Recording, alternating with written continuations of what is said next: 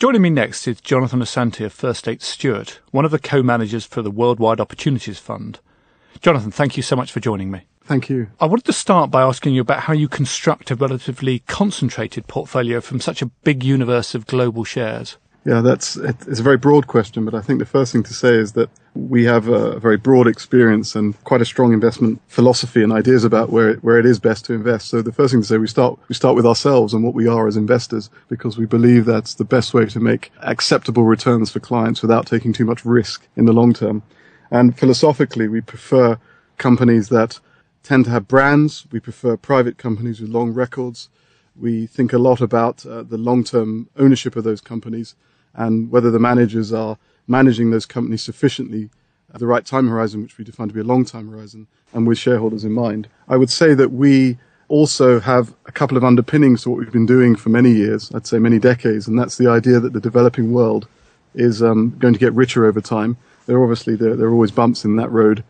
It's not a smooth journey, but certainly that people there will get richer, and that will drive a lot of volume growth for businesses globally. And secondly, that the whole process of them getting richer is going to impose constraints on the planet, if you like, and constraints on resources in a way that didn't happen when the West industrialized, simply because the economies of China and India are just so large. And so we spend a lot of time thinking about what can go wrong, and that's if you like, some of the long-term constraints are what we're very focused on. And companies that are focused on those as well are the ones we want to give clients money to for the long term. So there are a number of elements to it, but really it's falling back on what we are philosophically, as we always would.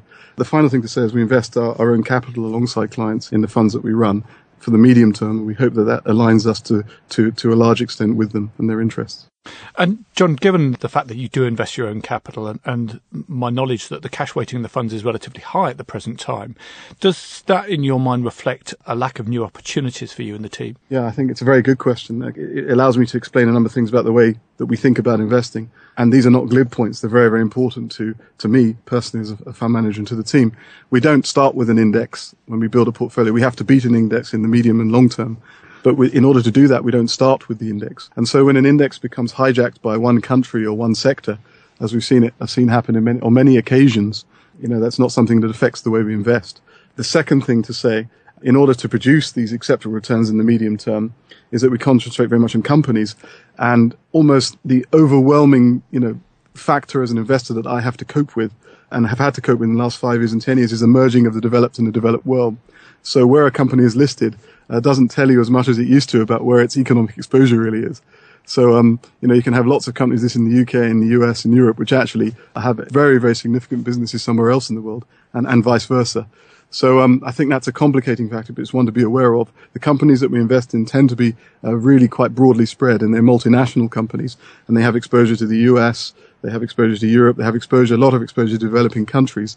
It doesn't matter where they're listed, really. And you talk about the overlap between the developed and the developing world. Obviously, you run the Global Emerging Markets Fund for the Clients Exchanges Place as well. How much have you been able to leverage off the themes that you've pursued in that portfolio within the Global Equity Fund as well? I would say that almost all the holdings come from my experience as an investor, which started out in emerging markets. Well, really started thinking about it 20 years ago. And so I'd say the entire portfolio really comes from my views about emerging markets and about the sort of companies that we've seen there. At the company level, the most obvious companies are the largest holdings. Unilever has, a majority of its business in the developing world. Henkel has nearly the majority of its business in the developing world, and certainly will have in 5 years' time. So even the largest holdings, although they're listed in Germany and they may be listed in the UK, they've certainly got a very strong eye on the developing world, because there's 6 billion people who ultimately are going to get richer, and ultimately the volume growth has to come from that. It was more likely to come from that than a very indebted, developed world getting richer. And I wanted to ask one final question, if I may. You described Unilever, but you've got another number of other consumer staple stocks in the portfolio, or consumer-facing stocks. What attracts you to those businesses at the current time, particularly as they have had quite a good run over the past couple of years as well? Yeah, it's a good question. I think we have a bias to consumer staples companies across the portfolios, and we have had. Well, I've always had. And what attracts us to them? Firstly, they tend to be privately run, not for government. They tend to need to be run privately because there's hundreds of little decisions being made in those companies every day that is probably not best suited to government. They tend to have long track records. Most importantly, the franchises have brands, which gives you some pricing power. The world is a very unpredictable place in the future. And if you think inflation could take off, then you want to have a bit of pricing power. So these are the everyday brands. We're not talking about luxury goods companies. We're talking about shampoo and everyday foods. And so the final thing is they're very, very spread. And they're very broad. So, if a bit of their business has a problem in one region, they can often compensate in another region. So they're truly global businesses. We don't invest in all consumer staples companies. The main holdings are consumer staples companies, but they tend to have managements which are either improving or we hope will improve. Certainly that has been the case with Henkel, and certainly that was the case and is the case with Unilever in the last 5 years. And often we look for long-term shareholders behind them. You can't always get that because the long-term view allows them to pursue commercial strategies that short-term shareholders wouldn't allow them to pursue, to forego short-term profits for long-term profits. And you certainly need that in the game of branding, I would say. So these tend to be companies that they're very solid. The cash flows are not very cyclical. So when there's a downturn, the cash flows don't fall very much. So they're not very risky.